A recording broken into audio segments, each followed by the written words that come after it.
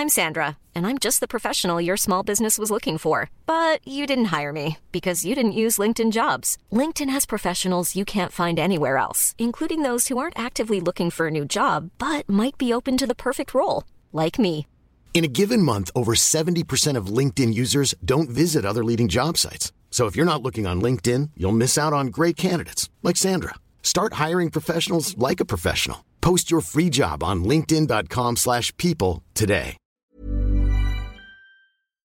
The proliferation of the situationship. Oh my God. Relationships are delicate because people are delicate. And I think what's also important to recognize is how much hookup culture is almost like a means to display power. So it's not just about us being able to do what you used to be able to do because now we want power. It's actually about us making society better. What does good look like for women having sex? What does good look like for women in relationships? Get those orgasms in. Just make sure that you are safe, right? Hello and welcome to the To My Sisters podcast. I'm Courtney. And I'm Renee, and we are your online sisters and hosts of the To My Sisters podcast. We are all about promoting the wellness, growth and development of a community of sisters across the world. And in today's episode, it's going to be a controversial one. You've started already. We're going to be talking about casual dating, casual relationships, and hookup culture. Okay. Yeah. Let's go there. Some of y'all are listening on a Monday morning like, ooh, let me decrease the volume at work. Let's talk about it. Awesome. But before we do get into that, do we have any housekeeping? 3 weeks. Till the live show, baby. Hello. 3 weeks till we see your lovely faces, at least Fun the sisters stuff that are attending. Unfortunate if you're not. But not to worry, we'll have something for the sisters over the next year or so. So please don't come and fight us. Yes. We're super excited. Like, I don't know, man. Every time I think about the live show, I'm like, damn. It's actually happening. The closer it gets, the more real it feels. And I feel like it's going to be our best yet. Well, it's our second. So. Hopefully it'll be our best yet.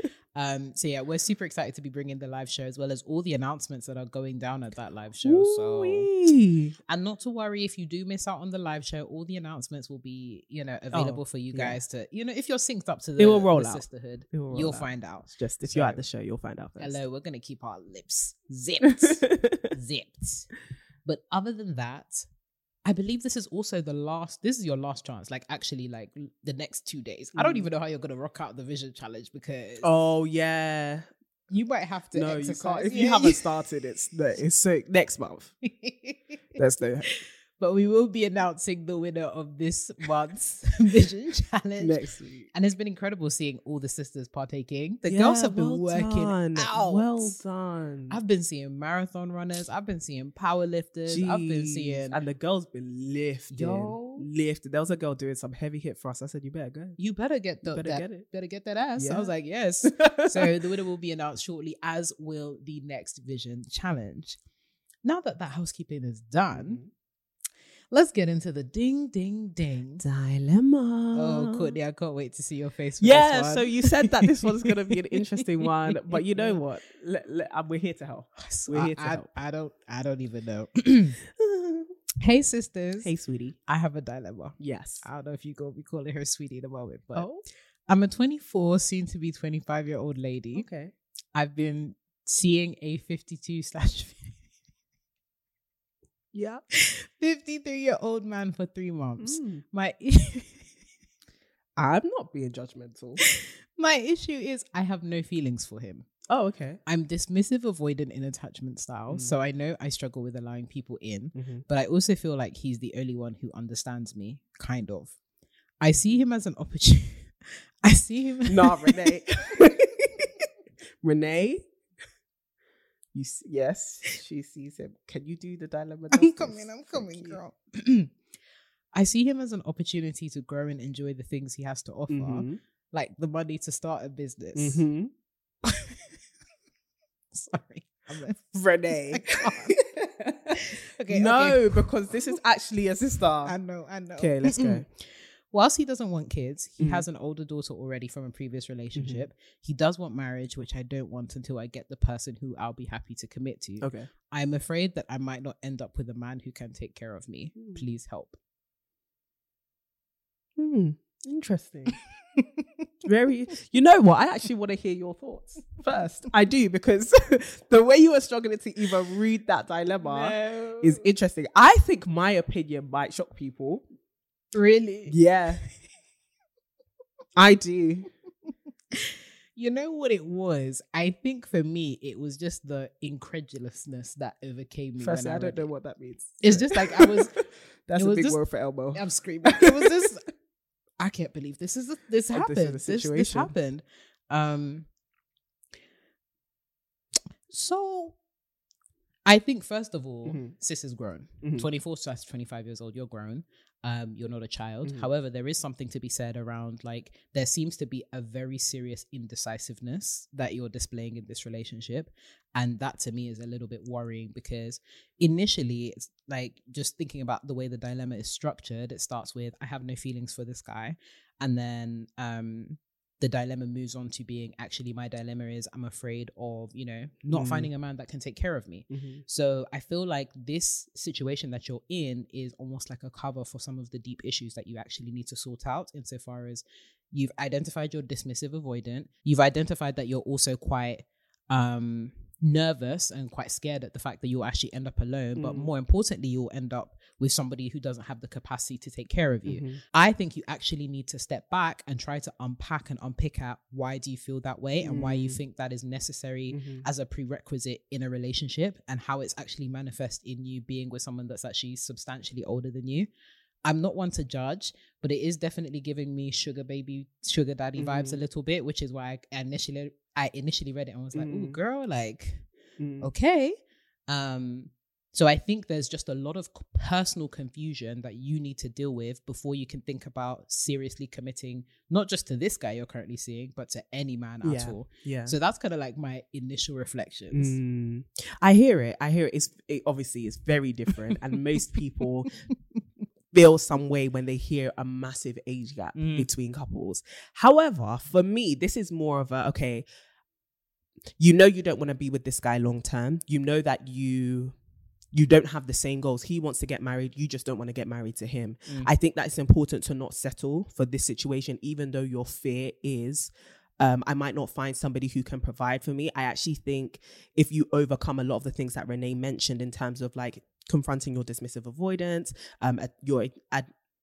confronting your dismissive avoidant attachment style. Sorry, I don't know why that's. There's a lot of words that's. It was a lot. Right yeah. This is a bit. Quite a bit of alliteration, but yeah, if you confront your attachment style and kind of the roots of it, if you can, as well as get to know different people and get to know more people who are like the person you actually do want to marry. So if it's a specific age group, a type that this guy is kind of the antithesis of, then start exploring that, and I think it will start opening your eyes to the possibilities that may be available to you. However, I think if this is a for now situation and you're both kind of on the same page of, okay, we might not want this to go long term, or even if you want this to go long term, I'm trying to figure myself out, I'm trying to figure us out, but I like the way this relationship is going right now, stick it out till the season runs its course. Do you get what I mean? You're obviously comfortable dating this man to a degree. Now, if you are I think at the beginning of the dilemma, did she say she's not really feeling him like that? No feelings for him. I think if you're not having feelings for someone, the only thing, and this is what could make this situation awkward, but I think the right thing to do is to not string them along, to not create this false impression that like, I'm super into you and I want this to go further, and you kind of leading someone on. And I think that that's where this kind of situation can get very sticky, because one thing we'll never encourage in the sisterhood is being dishonest. Like, we're all here for get it how you can. I know you mentioned like having the resources for business and opportunity and basically to open your eyes up to the world and your possibilities. However, one thing that we'll never be able to encourage is dishonesty. And I think if you can do this in a way that is at least honest or transparent, or at least not misleading, I think that that's get it how you get it. Do you get what I mean? Like, I love me dating an older man, and I rock for my girls who already do it. I don't know if I could do what you do, what you've done, not what you do, as to make it sound like this is a serial occurrence, but like, I don't know if I could do a massive age gap like that, but I don't think that to me is the issue here. If you are comfortable with it, if something like that makes you uncomfortable, then this is a whole different dilemma. So I think as long as you can keep yourself honest and you can keep yourself integral in this relationship where you're kind of figuring yourself out and you know this is not the man that I want to marry, and to a degree you don't lead him on to think that you do want to marry him in order to get, I don't know, perks or things in return, keep going on. But I do think there's serious personal development that you need to do, because if you're not careful, the trap that I see is that you won't work on yourself enough to get out of this relationship, even though you don't really want it. So I think it's important for you to start doing that internal work and also getting to the point where you're like, okay, if you know that provision or, resources, or, your partner's income or capital, whatever, is super important to you, then be intentional about dating people who have that to offer to you. I don't think it's an issue to want these things. I think the issue is limiting your beliefs and limiting your mindset enough to think that you can only get that from one place. A man who is substantially older than you, or a man who, or being with someone who you have to compromise so much in order to make it work just because they have money or they have resources. So I do think, just changing your mindset up a little bit, getting to know more people, doing some internal work to make sure that you aren't the issue when it comes to finding a committed relationship, and just being integral with the guy that you are currently with in terms of not leading him on would be my advice. But yeah, girl, I hope that you live your best life. I hope this relationship opens your eyes and it teaches you about yourself and about people. But I hope that you treat people in the best way possible, wherever you go, whoever you're with. I think your dilemma is about just glowing and growing, baby, and some self-reflection and stuff like that. Yeah. Oh, that was so wholesome, Courtney. Why not, man? That was wholesome. Very Why much not? appreciated. I often have this conversation with people in my life. I've had it with you. I've had it with people where I'm like, what's the ethics of being a sugar baby? Let's just be honest. I want to hear from different people. So, drop it in the comments what you think. Obviously, advice to the sister, but also, what are your thoughts on being a sugar baby? Obviously, I fear Jesus Christ. I fear the Lord. But it seems like people make that like a big opponent to being a sugar baby. I want to know why. I think we need to divert the conversation and speak about sugar babies and the proliferation of the sugar baby relationship. So maybe that's something that we touch on. Give us your comments below. We want to hear it. That's funny. Not the ethics of a sugar baby. Yeah, because I know there's nuances. I'm a babe of critical thought. However, why don't we unpack that? Big age gaps, sugar babies. If there's any ethical sugar daddies that are looking for a sugar baby, sugar-free baby, sucralose, not the sweeteners, the no-calorie sweeteners. What's the other one? Aspartame, baby. Not the what do you call it? Stevia. Man, it tastes like it, but it ain't that. That ain't good. My dopamine ain't it. Anyways, that should be a whole episode in of itself, the ethics of the sugar baby.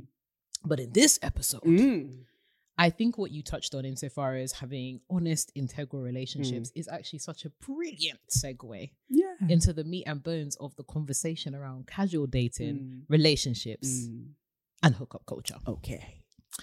So, Miss Courtney. Hello. The reason why this conversation can be quite controversial, and it's something that's been occurring, or rather reoccurring in social media recently, is that it feels as though the dating market has literally just given rise to all of these casual relationships, situationships, lack of label, lack of boyfriend, girlfriend, or whatever friends, however you identify.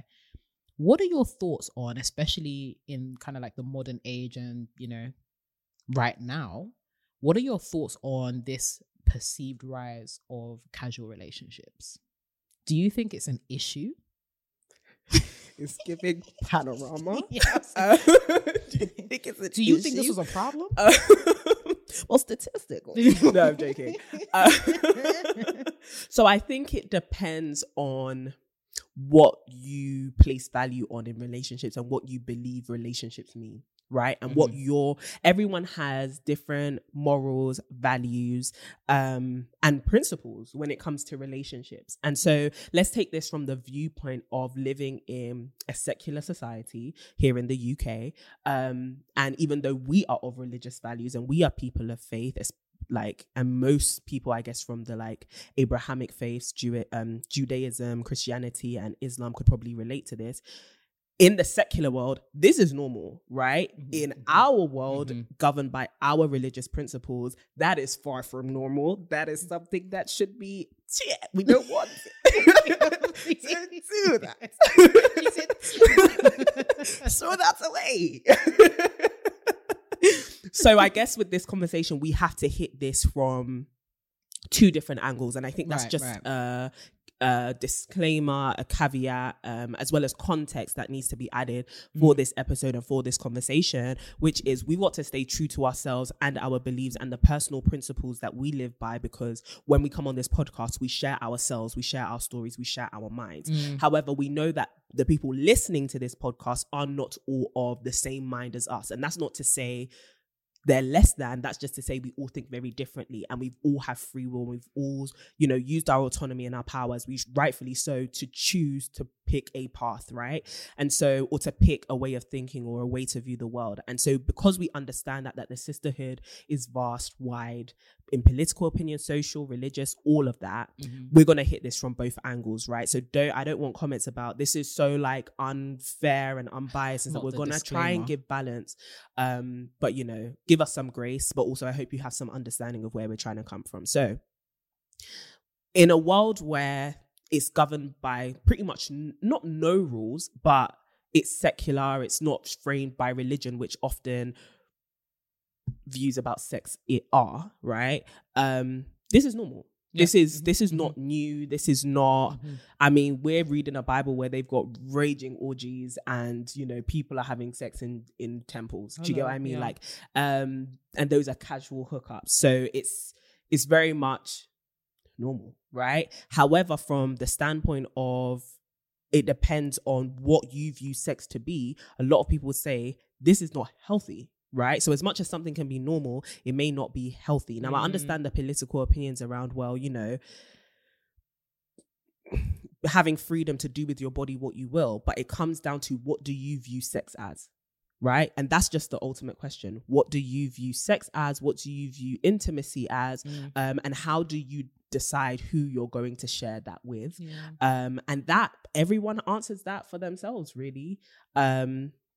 So yeah, I don't think that this is, I couldn't really stand here and be like, oh, this is terrible. Whilst from my point of view and my understanding and my values surrounding sex, this ain't going to be helpful for anybody. Wider society, us as individuals, not just women, men too. And just people in general, I think that this is not going to be helpful as much as people think. But I do think there is, when it comes to casual dating, I do think there are some benefits to it, depending on, again, what you consider dating to be. But I've rambled on and I've given many political disclaimers. How about yourself? I absolutely love that you even started with the disclaimers, because I was like, if she's not going to do it, I'm going to do it. So see, sisterhood, all that, sisters, all that, love it. But yeah, no, I definitely agree. I think it's important to understand that we're coming at it from an angle of these are our value systems. You can listen to them. I don't want anybody coming up in the comments with, you can't just project what you think is right for everybody. I don't want to hear it. We're literally just offering our opinions. You can take them or leave them. And you can also disagree. I think we are so used to getting offended by people that we forget that we can disagree respectfully. So just a reminder on that. Yeah. But I love that you highlighted the distinction between the secular and being of faith, because being of faith, hookup culture, and not necessarily casual dating, as you said, but more so hookup culture and our understandings of sex and relationships and what they are and what they're meant to do. Hookup culture is literally the antithesis to everything that stands for. Ideas around sex being holy and sacred, ideas around intimacy being shared between two people becoming one. Hookup culture completely undermines that and undermines that power. Yeah. And I think that if you are somebody that, you know, if your value system is different and you find that you get your power from, you know, consistent hookups with different kinds of people, then, you know, sis, I can't come and police you. Do as you like with your body. However, from my beliefs and from our beliefs as Christians, we believe that this ain't holy. I can't. This ain't holy and this ain't helpful. It ain't holy, it ain't helpful, and it's not healthy. In previous episodes, we've spoken about, you know, families and the importance of building families and seeing families as governance. I think, and it's something that I want to actually talk about later on in the podcast, one thing that we need to get to grips with is sometimes the consequences of hookup culture are unintended consequences, such as having children, having, you know, sexually transmitted infections, such as you know, heartbreak if you're not actually emotionally ready as you may project yourself to be, right? There's a whole host of consequences that we actually need to consider a lot more weightily than just the power that comes with having the agency of choosing what you do with your body. So I think there does need to be a bit more kind of like discussion around that. And I think that it might be controversial, but I do think hookup culture is an issue for those reasons. But before we do touch a little bit more on hookup culture, consequences and all of that kind of stuff, I actually wanted to backpedal a little bit and talk about casual dating. So distinctively, casual dating, because I know there's a lot of sisters who may have been in the situation of they see one guy, I'm done. This guy, I'm going to marry this person or this partner. This is it for me. I would love to hear your reflections on just like your learnings through dating, potentially dating casually. Are there any benefits for women that are participating in dating in a more casual sense? Yes, because I think a lot of us, including like our sisters of faith, of like religion, or people who have grown up in quite conservative households or listening to quite conservative narratives, I think we have been brainwashed to put too much weight on simple relationships, not marriage, not courting your serious partner, but simply getting to know people. And I think that affects our interactions with men on a day-to-day basis. And we become too marriage-centric or too romance-centric, where it's like, every man I see could be him. You know, I'm looking for my Boaz. I'm looking for my son. He could be my husband. He could be my husband. There's this trend on TikTok, sorry, my favorite app. How could I forget? There's this trend on TikTok where the girls basically like act like and imitate, it's basically parodies of Christian women, right? And it's very much, oh my God, he could be my husband centric. Or like when you meet a guy, you've been talking for 30 seconds, you find out that he's saved and suddenly it's how many children are we going to have? Do you get what I mean? But I think a lot of us become so, I say idolatrous of relationships that when you actually not subscribe to, but you start to do more casual dating, you start to realize that, okay, this dating thing is just about getting to know people. Right. It's just about allowing people to show you who they are and deciding whether you vibe or you don't, or whether you get on or you don't. It's not even necessarily, you know, having a conversation with a guy and being like, can I build a life with you? It's more so, okay, I'm trying to get to know you to see if we can establish friendship here. And I think that that's what's beautiful about dating in general. It allows you to establish friendship before you move on to romance.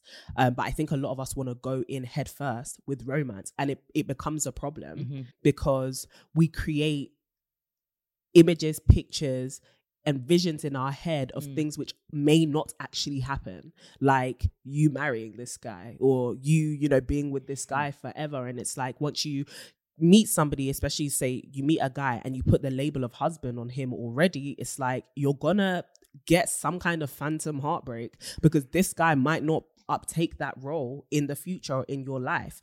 And I think that there also becomes this unnecessary pressure to make these relationships work, right? There's this unnecessary pressure to go on a date with somebody. It's like, this has to work because I've given you my time and I don't want people to think that I'm this casual, unserious dater. And it's like, no, you're basically shopping around and he's shopping around to find a perfect match. Now, the degree to how many dates is, counts as, okay, we need to start taking this serious, needs to just come down to the individual and conversations had between you and the other person. But I do think casual dating can actually be very, very beneficial because it allows women to take away some of the stakes that they place on simply going to dinner or to get drinks with a guy they've never met before, or they've only met once or twice before, had conversations with in social settings. It allows them to go there just trying to inspect, do I actually like this person, rather than does this person want me? Yeah, that's what I'd say. How about you? Yeah, no, I very much agree with everything you said. I think as women, we can sometimes put so much pressure on ourselves and whoever it is that we're dating or thinking about dating to be the one or like be that person. And I definitely think that there's some elements of like socialization and the whole like pick me and trying to cosplay as the woman of his dreams. That but also religion. Patriarchy, all the institutionals factors, insert player here, all of the that can contribute to the sense of urgency, right? And the very real reality of, if you are a woman that wants to be in a committed relationship or you're looking for something serious, you can put yourself under such undue stress to try and find somebody or try and cram somebody into this vision that you already have. And that's very dangerous because, one, just the undue stress and pressure, it's all right, like it's a lot. You don't get to enjoy the process. You don't. This guy is out here purchasing you drinks and you're thinking, could he be the one? Could he be my husband? That you haven't noticed that he's actually a terrible human, or, maybe he would be better as a friend, or maybe the experience was great and it stops there. Like those kind of things, and actually just being present in the moment and the process, as opposed to trying to fit it into this sequence of love, this sequential love story that you've built. Yeah. I think also the danger comes in when men weaponize that desire that women have for serious courtship and dating. Right. There's so many incidents and stories that we hear of women that are like, oh, this guy is like my boyfriend in name or like in my head or whatnot. And this guy has not promised you anything, but because he's aware of the fact that you are so into and invested in this whole idea of like courtship and marriage, he may have been doing everything right, but because he hasn't put a label on it, you're out here heartbroken. I love the fact you said phantom heartbreak. Yeah. You're out here heartbroken when he's out here dating somebody else at the same time that he's dating you. But I guess this lends itself well into a conversation about dating multiple people at the same time as well. Right. Because I think that that's something that a lot of women are scared to explore because of the many horrible titles that women have been called when they are involved with different men, even to casual extents, right? And so I think that allowing ourselves to be like, you know what, for the sake of efficiency, but also just for the sake that I'm a young babe, I'm going to, go grab drinks with multiple people, this guy on Thursday, Friday, Wednesday, whatever. And I also think in having that conversation, though, in balance, you do need to be mindful of how much of yourself you give away in casual situations, right? And how much you allow people to have access to you, and access to very intimate parts of you. So your knowledge, your heart, your past, to just have pieces of information about you. I do think when you are involving yourself with somebody casually, and just trying to get to know them, they're still to a degree an acquaintance. Like they haven't even got into that friend stage or, partner stage yet. So I do think that there needs to be wisdom in casually dating, which says, I'm still going to guard my heart, right? And I'm still not going to let you have access to be able to damage my spirit so much. And that's why I think the perspective of seeing these dates as this is something casual actually regulates this for you. Rather than, putting all your eggs in one basket or putting so much pressure on making something successful when it's just introductory. Yeah, for sure. And I think it lends itself well into the conversation around the proliferation of the situationship. Oh my God. Lord. Our generation is plagued. It's giving vaccinations. Please help us all. Miss Courtney. Yes, ma'am. Have you ever been in a situationship, or have you ever... That's a good question. You ever been in a situation? I think retrospectively, yes. Yeah. No, it wasn't you think at the time, I really thought we were in something, but we weren't. I've definitely been there, especially young me, who was craving relationships so much to like fill a void and for the attention of guys and stuff. Now that I've been delivered from that, I can look back and say, like, that was a situationship. Like, there was no clear labels, titles, mutual understanding of what was going on. And also my needs weren't met. And I think that's another aspect of situationships people don't often talk about, which is, are your needs actually being met in this relationship? And do you feel like you've articulated them, or do you feel like you even can articulate your needs in this situation? How about you? Have you ever been in a situation? Unfortunately, yes. I know that girl. Oh, she's an old friend. It's giving Old Town Road. This. I know the pain of heartbreak. But yeah, no, definitely. I think a good 2 situationships, to be fair. I think I've been in more than one as well.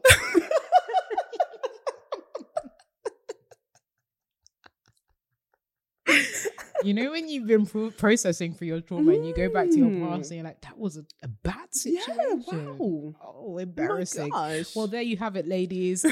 First, live and direct. The sisters have been in situations. Sisters in situationships. Anyways. Yes. The Chronicles. Yes, definitely have been in a situationship or 2. And I think equally it was that lack of feeling comfortable enough to express needs, but also to like have them fulfilled. I think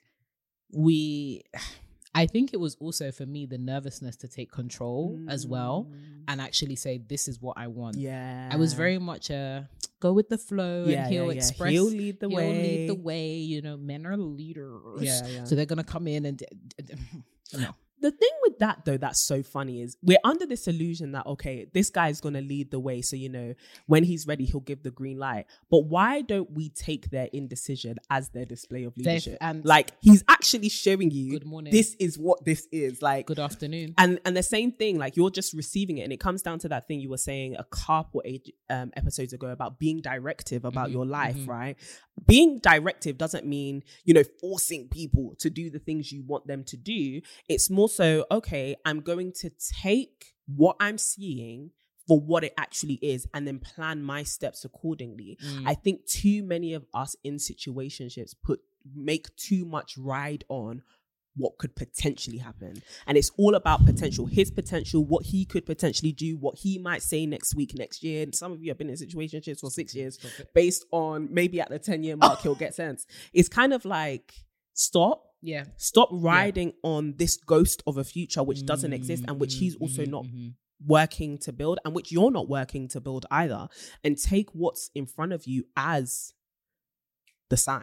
Right? I think that is, I wish you could tell like 20 no biggest man I thing, wish I could tell myself. I wish you could go and tell like 20 21-year-old Renee, can you stop that rubbish? Because we take this indecision as indicative of potential. The man will not change. And you know what, sometimes they're not even indecisive. Sometimes they express what they want, but because you think that you can change their mind, or that they will change because they're with you. That's the thing. And that's the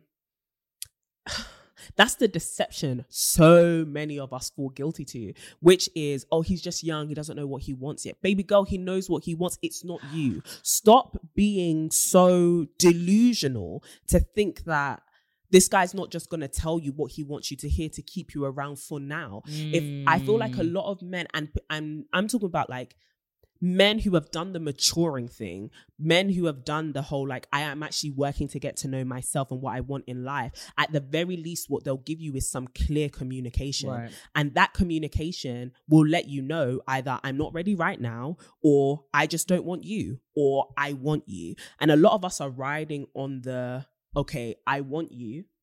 That's what we're waiting to hear. And when men don't give it to us, our automatic assumption is, I just don't want you right now, or I will want you at some further point, when most of the time what their action is actually showing us is, I don't want you. Bruh. Or I'm here for the convenience. And us women do it as well, right? I'm here for the convenience. I'm here for what you offer me. I'm happy that you are here right now, but you're not ultimately what I want. And that's where the clear, integral communication comes into play, which is this a good reflection of who I want to be and how I want to treat people? And I think with casual hookups, it's training a lot of us to not be integral and training a lot of us to not be committed or consistent with the way that we treat people and the way that we view people. And I think that's why, like, for a lot of us, it goes against a lot of the principles that we have, not just because of the social narratives and stuff like that, but actually, is this the right way to treat other human beings? Right? Like, I'm using them for my immediate gratification, or I'm using them to keep me company for right now at the expense of their future pain or their future comfort. How many of us are healing because somebody didn't want to be straight up with us? And how many of us have issues with relationships and commitment issues and family issues and are even unhappy with the positions that we are currently in because somebody wasn't straight up about how they felt. And a lot of the time we can be like, oh, but they didn't know. But I think if you don't know, the last thing you need to go and do is pick up something delicate, right? And some of us think that, oh, you can enter into relationships and maintain relationships casually because they'll just get over it. But actually, relationships are delicate because people are delicate, right? And so if you are uncertain, why would you go and pick up something delicate, right? Why would you go and pick up something which actually needs tenderness and care? It's like picking up a glass vase with shaky hands. That's literally what I was thinking of. Like, if you don't know if you're able to keep your cool, don't go and pick it up in uncertainty. That you can't trial and error human beings. Oh, say that again for the people listening in the back. Yeah. No, because people seem to think that sometimes, like, with hookups that they have, they seem to think that these people are auditions for a future relationship. Yeah. They seem to think that they can, have a good time now and then in the future at some point, find something real. Yeah. Find that good. Yeah. And it's like, this is not Amazon Prime. That's the where problem. You have the 30-day return policy. Hello. If you buy this and you break this, there are severe consequences. Literally. You may not pay the cost of them now, but I promise you will pay the cost of them in the future. And the thing is, you might not even be the one that pays the cost. You're actually leaving the damage on somebody else to fix. Exactly. And I think we've grown up, our generation has definitely grown up, and maybe to a degree, the generation before us grew up in a culture which taught us to objectify people and to view people as simply tools for our own pleasure, especially when it comes to sex. And I think a lot of us women experience it most because, unfortunately, pornographic culture has definitely over-sexualized and objectified women. So they have become literal, and I don't mince my words when I say this, a lot of men and a lot of people view women as sex toys. They are literally just real life sex toys, as in, let me just get my needs satisfied, and I'm just going to use you to do it. And that's unfair because people aren't objects. People aren't just there to be used for your immediate pleasure, right? You actually have to be careful about the way you treat people. And I know some people have used this narrative to suggest, okay, women just can't handle casual sex. Men shouldn't be able to handle casual sex. Can you that's the actually problem. Please be speaking about that one too? No. That's the problem, because so many of the conversations that I hear and the reason why people deter women oftentimes from like casual dating, casual hookups, casual sex, whether they are religious or not, is often women in their emotional capacities cannot actually handle having casual relationships. Instead of them to problematize, how did men, and a lot of people weaponize science and they're like, men just need to be coming all that. Look at all these sperm cells and they just can't hold it in. Are you guys feral wolves? It's the testosterone. No, it's a lack of self-control and a society that has allowed boys to run wild. That's what that is. Hello, somebody. Right? Because hormones, we all got hormones. They may be different, but we all have hormones, right? And so if to create a society where the narrative is men can't control themselves, but women can't control their own emotions, that's the problem. Do you get what I mean? Like, casual sex is not helpful for anybody. And that's why we have a culture of deception. Because if you tell men, oh, you guys can handle casual sex, this is how you sow your wild oats, this is how you be a man, right? And we tell women, well, you guys can't handle this. How do the men persuade the women? Thank you. They lie. Yeah. Thank you for listening to this infomercial on men are liars. That's You're not even what I would deceived. say. I think we just have a culture which needs to start and we all come from cultures to a degree. If you relate to us on a regular basis, then we come from backgrounds which need to really start problematizing and picking at the way that they have raised their men and the way that they have taught men and taught women about sex and how it differs so much, and yet they expect us to have sex with each other. How can we come, obviously this is heteronormative, but how can we come together and have, LOL, what a pun, how can we sorry, I hope we are all coming together, but how can we actually come together? How can we be in unity or this intimacy? is the 18 plus episode. I know there's some 17 and a half year but they olds. probably know by now. Do you get what I mean? But how can we be in intimacy? How can we even have intercourse when we both have two fundamental understandings, two different fundamental understandings of what sex, intimacy, and even the biology of sex is? Oh, Miss Courtney, that was hook, line, and sinker. For the people in the back, there were so many points that you touched on there that I was just like, oh, that resonates deeply. I think, and that part was great. I think what really does resonate for me is that whole line on deception. We have created a culture where we've allowed men to run amok, and the proof of their manhood is almost in how much deceptive access they can get from women. And it's such a shame because you have all of these women. Like, I love the fact that you're talking about the different fundamental understandings of sex and what sex is used for and how it's meant to be experienced. Because on the one hand, you have women that think that they need to in some ways perform in order to get that ultimate glory of being wifey material or whatnot. And then you have men who are also exploiting that need from women to get that validation and that, the need from women to be at that particular stage in order to satisfy their needs. And there you have like a not even like a discipline issue. Sexual discipline. And this is not to suggest that those who participate in hookup culture or who have, casual sex or whatnot lack discipline. Because I think you can have casual sex and still have discipline. Yes, 100%. But there are some people out there that are engaging in extremely dangerous sexual escapades because they actually lack discipline. And that's actually indicative of a genuine, like, it might be a sex addiction. It might be some kind of like deep trauma that you're allowing to manifest in, needing proximity to people via sex, whatever it is. And I love the fact that you also highlighted that this isn't a woman's issue. This is a men's issue. And in fact, this is a society issue. If you want to take it further, this is a society's issue around the messaging around sex and the messaging and the socialization of what sex is and what the function is. And I think what's also important to recognize is how much hookup culture is almost like a means to display power.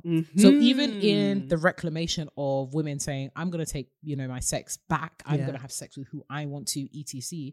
It's not necessarily always about enjoyment. Sometimes it's actually about, I'm deciding to take complete control of my body.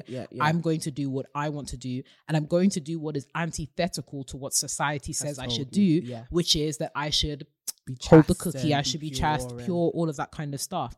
And I think it's so interesting because oftentimes when the pendulum swings to the other extremity, you still end up getting burned. Exactly.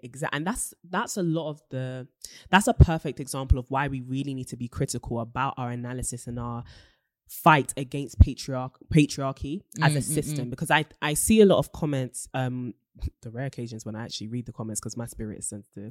But I see a lot of comments about, this is women not taking accountability. They're just going to blame the patriarchy. When we blame patriarchy, we're not just blaming men.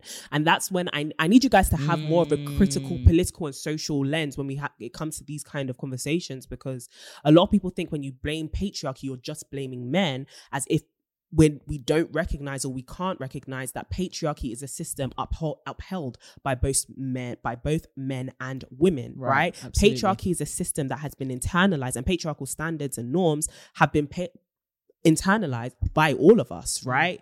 Men and women and all people. When we are coming against patriarchy, we're not coming against men, we're coming against these systems, right? And these ways of thinking and these values, and we're questioning them and we're flipping them on their head. However, in flipping them on their head, we have to really question what is our goal here, right? So in terms of even like being feminists or being womanists, whatever, or being people who believe in the equality of the sexes, when we think about our feminist pursuits, right, we have to actually be aware of our values and our desired outcomes. Right. Because if we are having, conversations about the problematic aspects of patriarchy, our goal can't simply be able to do what men do, because we've identified that the power imbalance of patriarchy is not only beneficial for men, but also a lot of the aspects are not beneficial for them. And that's why you have to come from this kind of intersectional approach of really understanding, just because men have been able to do it. Did that make sense? What I just said? Sorry. Just because men have been able to do it in the past and it seems like they have held power, it doesn't necessarily make it good. And it doesn't necessarily make it something that is helpful. And I think that's where a lot of us are deceived into thinking that because men have had power and they've been able to do this, that this is actually the optimal way that human beings should live, when actually, no. Like, it's like saying, and I often make these parallels between like gender and race, right? But I know there's intersectionality and stuff like that, but roll with me in this analogy, right? It's the same way if you criticize racism or capitalism, let's take it from a class angle as well. If you criticize these two systems, you're not just criticizing white people and you're not just criticizing rich people, right? But to a degree, a lot of the aspects of what you're going to talk about will criticize those people because they benefit most from those systems. However, if you're trying to overthrow that system, it's not just about turning the system upside down and allowing there to be a new imbalance of power just the opposite way. It's about actually analyzing, when it comes to race and when it comes to problematizing whiteness, right? Is having racial superiority even beneficial to society? The answer is no. And is having a system which exploits people for their work or for their money beneficial to society? Absolutely not. So it's not just about us being able to do what you used to be able to do because now we want power. It's actually about us making society better. And if we're going to think about making society better, now we all need to start poking out our understanding of certain things which we all participate in society, including sex. Does that make sense? That was the very long way around it. But that's why I'm saying, like, for women, it's not, our aim shouldn't be to, I'm going to sleep with as many, people as possible to give a middle finger to the patriarchy. Is that actually benefiting us as a society? Probably not. Now, I know that's going to ruffle some people's feathers, and I'm not telling you what you have to do with your free will. However, I do think that to paint the image that us as women or them as men having wild casual sex with as many people as possible to show power is a fundamental problem. CDB, first of her name. Vote for me for president, not prime minister. I was about to say we need a new prime minister. Not prime minister. We need a new prime minister. If you've been tuning into what's going on in the United Kingdom, let them fight. The kingdom is not united. I can tell you that. I can tell you that for free. No, absolutely agree. It really did make me think of that quote by Audre Lorde, which is, "You cannot dismantle the master's house with his tools. You cannot, because those tools were used to build the master's house. You have to, in order to see radical change." And I think it's difficult when your emotions and your lived experience of oppression is involved in this, because ultimately the only way that you can see good is subversion or inversion, as opposed to, we have to think of a new vision for and that's the only change. way you can see justice, right? Precisely.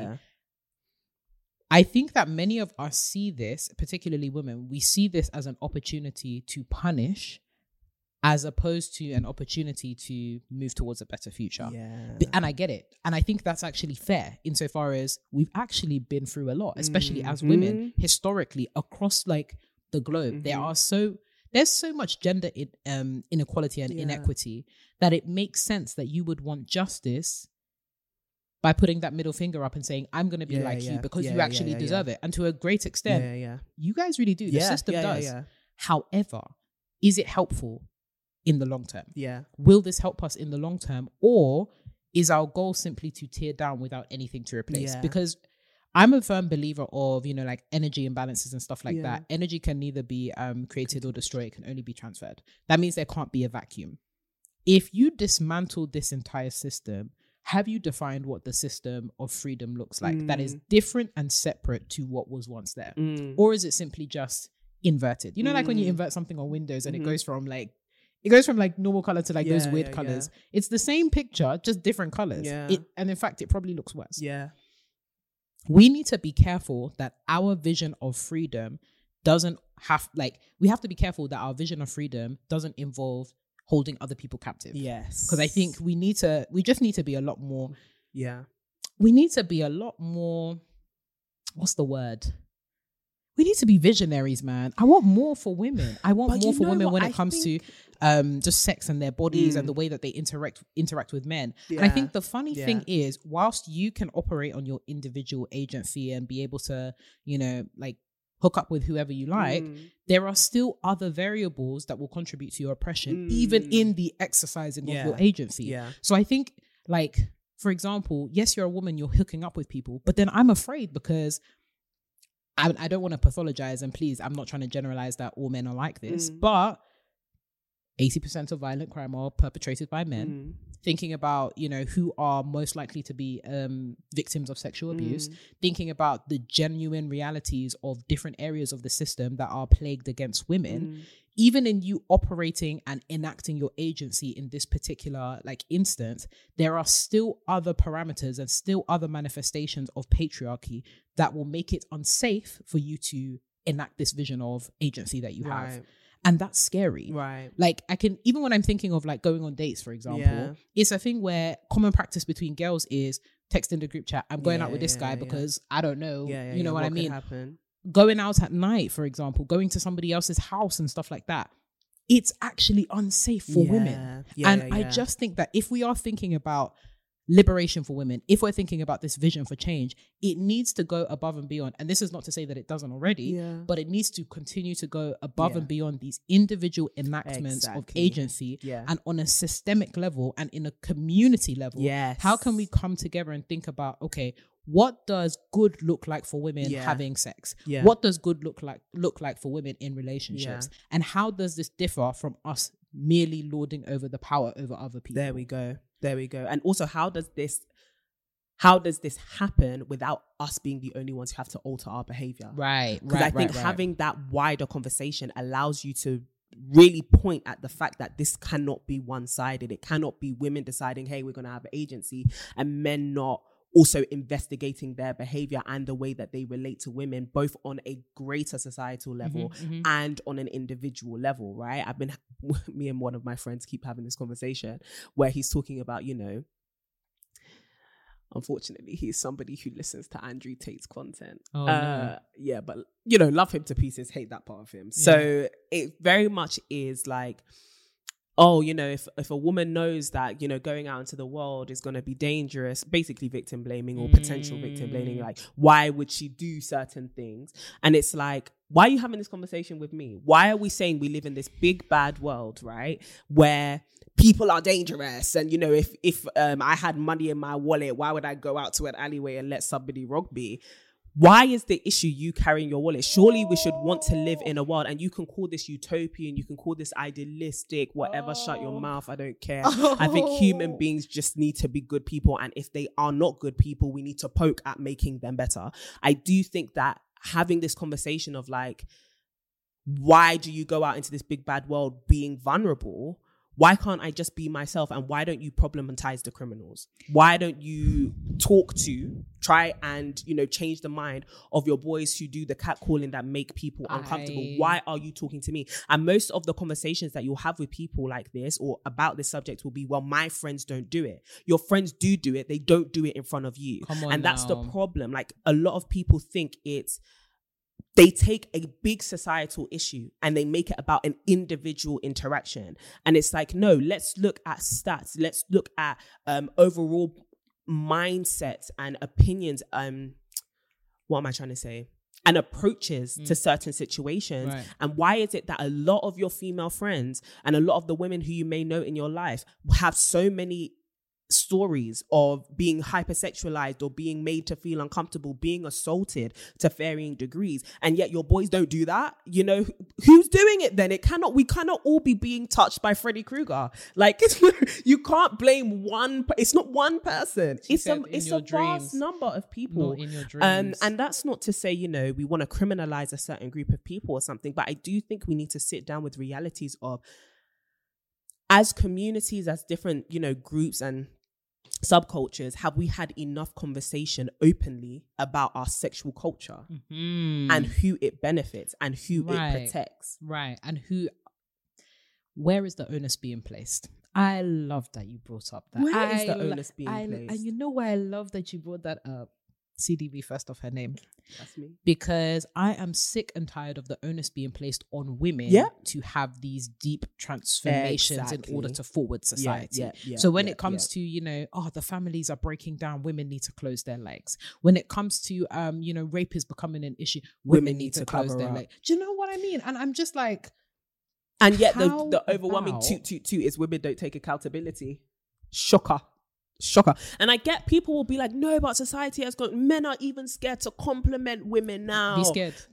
Be scared. I wouldn't say be scared, but I would say it's good that you're having to question the way that society coached you to relate to women. Right. I think it's actually good to even be in a place of small discomfort. It doesn't mean you should stay there, but at least taking a step back and sit down and being like, okay, cool. Is the way that I interact with women actually making them feel uncomfortable, right? And maybe in that moment, because I think it's the same thing with race. You highlight a systemic issue and then people feel personally attacked into thinking they are a bad person. Exactly. And it's like, no. We know that you probably didn't do this with malicious intent, but it's probably because you weren't viewing it from the lens of how it could be harmful. Now that you have that lens and you inspect your past behavior, you may actually be able to problematize what you did, but it doesn't make you at your core a bad person because people can continually evolve, especially with new information that they have become privy to. And so the more conversation that you have, listening to other people who talk about sex and liberation and consent and all these other amazing conversations that are going to make society have a better relationship with sex, the more you listen to those things, the more you're able to investigate your behaviors. And I think it's actually, as uncomfortable as it may make you feel in the moment, in the long run, it actually makes you a better person. And so even for us as women, even if we sit down and we think, actually, I do have a dysfunctional relationship with sex, whatever way that looks, having time to actually have conversations in communities where you feel safe, to be able to talk about sex, to be able to get a better understanding of sex and healthy view of sex actually makes you better. As much as in the moment it is uncomfortable. Oh dear. Blessed is the Lamb. It is necessary. Yeah. Maybe we have a, again, utopian view of the world in that we actually want people to be better. Yeah. This is the To My Sisters podcast. It's conversations to my sisters because we want you to glow and grow. It's part of the, you know. In case you forgot the brand. In case you forgot. Even the brothers that are listening, because we know you're there undercover. Yeah. It's because we want you to glow and grow. Yeah. And we see a vision of a future where people can actually interact with each other in safe conditions, safe environments, and have a mutual understanding of, you know, their value systems and how they're going to proceed. I think one of the issues that you highlighted just even briefly, just whole idea of consent, right? And not just consensual sex, but also consent around how you engage in relationships.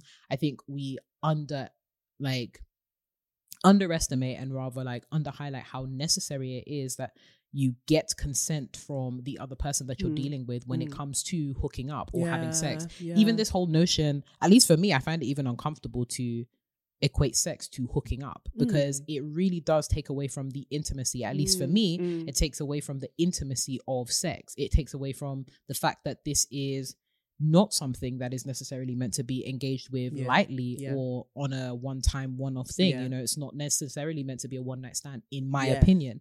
And I think that the tendency to, you know, glorify things like hookup culture is we get to, you know, facilitate instant gratification and run away from the consequences. And again, thinking about, you know, the consequences of having sex with people, I think sometimes we underestimate that this is a real decision to give somebody or to participate with somebody in a very deep physical practice that has consequences. If you're not using, you know, birth control or you don't have access to those kind of privileges, because for a lot of people that's a privilege, just to even have access to things like birth control. If you're engaging in hookup culture without, you know, condoms, femidoms, you all of put yourself at risk, especially if you are under any sort of pretense that this is going to be some kind of long-term engagement. Especially on the part of women, we put ourselves at a disadvantage because we are, as much as I hate to say it, we are often the folks that will have to deal with those long-term consequences first, because of the biological reality of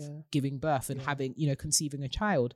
And just thinking about the way that society has socialized us, that the onus is often on the woman to take care of children. The very real reality that, you know, having a child is something that could be a reality from having sex. The very real reality of contending again with sexually transmitted infections. The very real reality of dealing with the emotional damage that can come on both sides, not just women, but for men as well.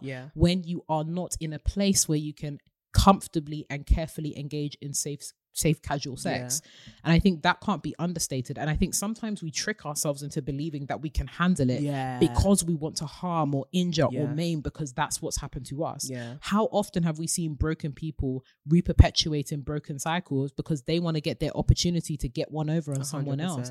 Even when you hear like even when I hear a lot of conversations around like hooking up and casual dating and casual sex, it's never necessarily, or for the majority of the folks that I've interacted with or seen, it's very much a, you know, well, we just want to, you know, have fun and all that kind of stuff, or we just want to have that instant gratification. But for the ones that are like being deceptive, the ones that are intentionally misleading either men or women, it's always a power play.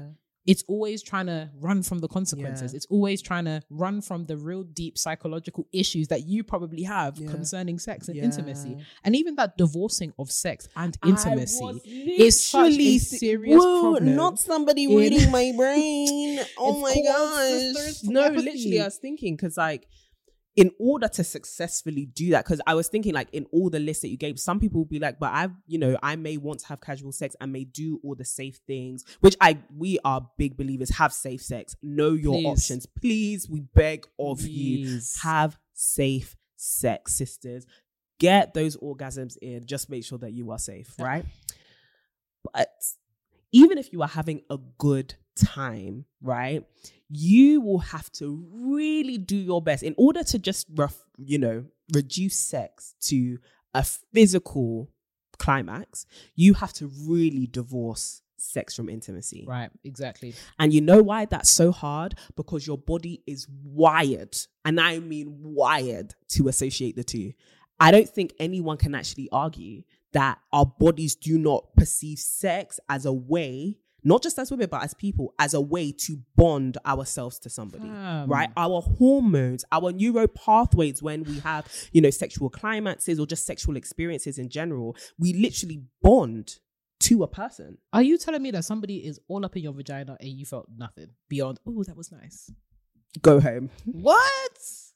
All up in your You grill. can block that, but again, it's active work to do so. And that's not just women. I think people need to emphasize the fact that actually for a lot of us, that intimacy is something that manifests in us very different ways, right? It's very hard to forget unless you're actually blocking yourself from remembering, because you know, and that's an unhealthy practice. So it really comes down to, if you are going to divorce sex from intimacy, that's a lot of work you're going to have to do to sever that tie. Look, and even then, I think a lot of you are fooling yourselves, because you know there's that guy that has the good deed that you're going back to. You have a bond. You don't want to acknowledge it. Lots of women are deceiving themselves, and a lot of men as well are deceiving themselves into thinking they are sexually mature enough to divorce sex from any kind of emotion. Leave it out, mate. It's okay.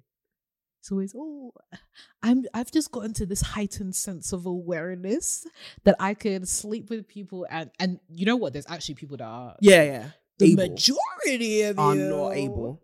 Majority are not able. I would argue 100%. And some people will be like, okay, well, you know, guys do it all the time. Do you know how many men are jealous when they see? And that's what I mean. The intimacy, the social, it manifests differently. If you even have a work husband, they'll be looking at you like, a lot of people, it manifests as jealousy. It manifests as possessiveness. Ours may manifest as neediness. It all comes down to socialization, but it will manifest some way. Come on now. So really and truly, sex, in my opinion, is a lie. You can disagree, but I don't care. Cannot be divorced from intimacy, right? And intimacy provokes us to do and display certain things, which can be extremely powerful or extremely powerful 100%. In the negative sense. 100%. Ooh, child, there's a lot to unpack here in the hookup cultures. God bless you all. Sisters, please hallelujah. Go to your local sex clinic, please, GP. Please, have conversations with your parents. Have conversations with your older sisters. Find your mentors. No, but I think we need to start talking to our 100%. Parents. And in fact, our parents need to start talking to us. This is the about sex. This is the and beyond the whole don't do it. Yeah. No. I need all of us to start having conversations about sex and it's something that I said on Wednesday at 11:05 p.m. If you tune into Channel 4 online, your girl's gonna be on there talking about pornography. Okay. About a feature. Oh, shout out to Zizi and Yinka. Yeah, I'm gonna be on C4's Unapologetic. I'm not, but thank you.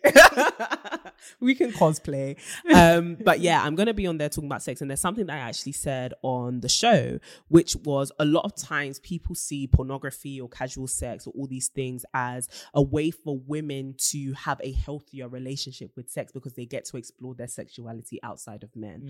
And I do think that argument shows what we desire as women and what we actually should desire, which is to have a healthy relationship with sex and our sexuality. However, I think we completely deceive ourselves to think that running to something like pornography or casual sex does that for us and that's all it does. But it actually exposes us to many different things. You know, a broken clock is right twice in a day. Do you know what I mean? But the rest of the time it's wrong. Wrong as heck. You know? So I actually think a healthier way for us to get to explore our sexuality and to have a healthier relationship with sex is even if this is a small suggestion, to just have conversations about sex without shame.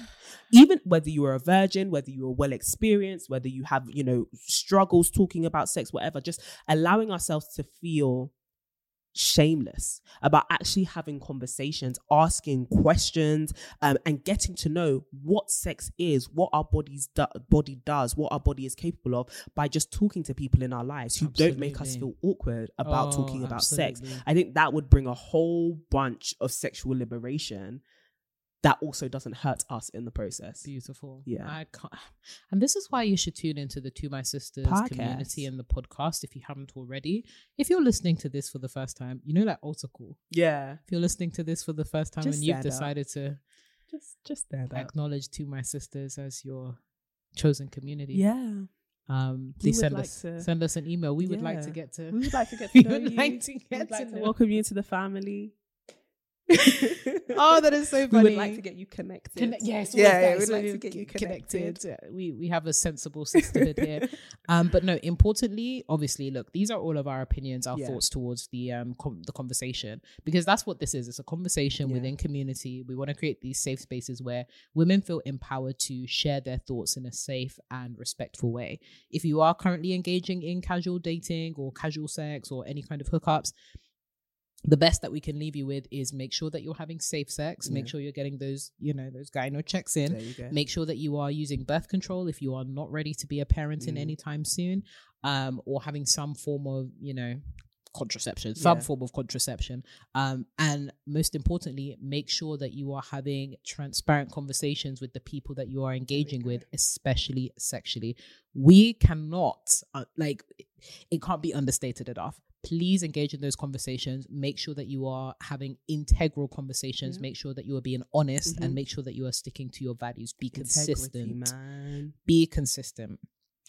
But sisters, we're going to release you out into the wild now. We love you. We love you very, very much. And no judgment at all. No judgment here. At all. No judgment here. Please, not even in the comments, because some of you. Oh, hello. Some of you. Hello. Don't do it. We know you have opinions. Don't do it. Respectful. And state that it's an opinion. There we go. One day we're going to talk about debating. Just talking.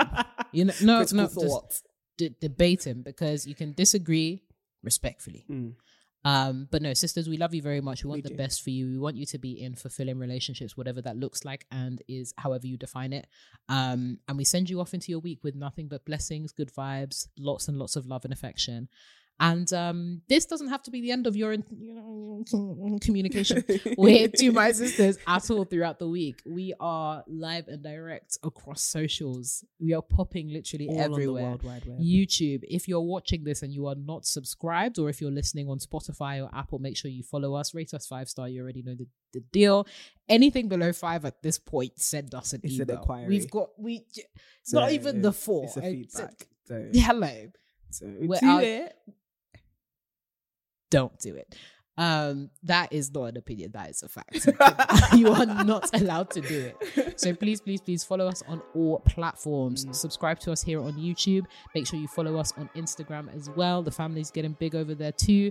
Follow us on TikTok, on LinkedIn as well. We are all about supporting the sisters in the workplace too. So make sure you follow us there. Wait a minute.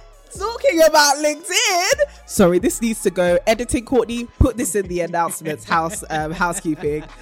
Renee just recently announced that she is a part of the LinkedIn Creators Program. Can somebody say a woo woo? Give us a woo woo. There we go. Renee is one of the LinkedIn creators, first of its kind here in the UK, and she is one of them. She's going to be creating amazing content on LinkedIn for you. So if you have not followed Miss Renee Kapuku on LinkedIn, I don't know for your professional career. I don't. So go and give her a follow. Go and give her a congratulations. Go and engage with every single one of her posts for the next 6 weeks. 6 weeks, but it's about to be a lifetime, beyond. Baby. You better there just, we go. Just, please go and support our good sis over on LinkedIn. Thank you. Stop, I'm crying. But yes, I will be sharing lots of hopefully insightful content around gender equity, women in entrepreneurship, and of course community building. So make sure you follow.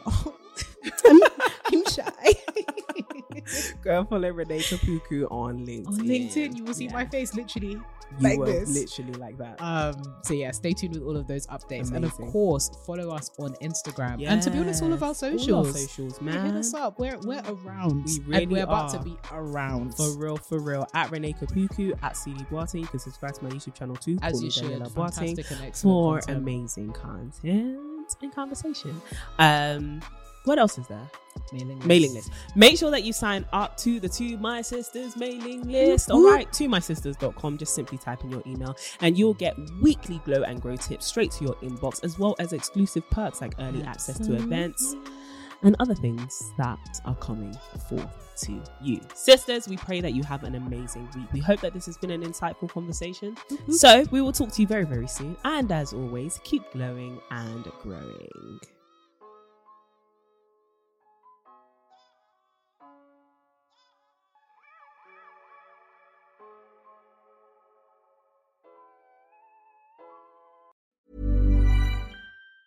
Ever catch yourself eating the same flavorless dinner 3 days in a row? Dreaming of something better? Well, HelloFresh is your guilt-free dream come true, baby. It's me, Keke Palmer. Let's wake up those taste buds with hot, juicy pecan-crusted chicken or garlic butter shrimp scampi. Hello Fresh. Stop dreaming of all the delicious possibilities and dig in at HelloFresh.com. Let's get this dinner party started.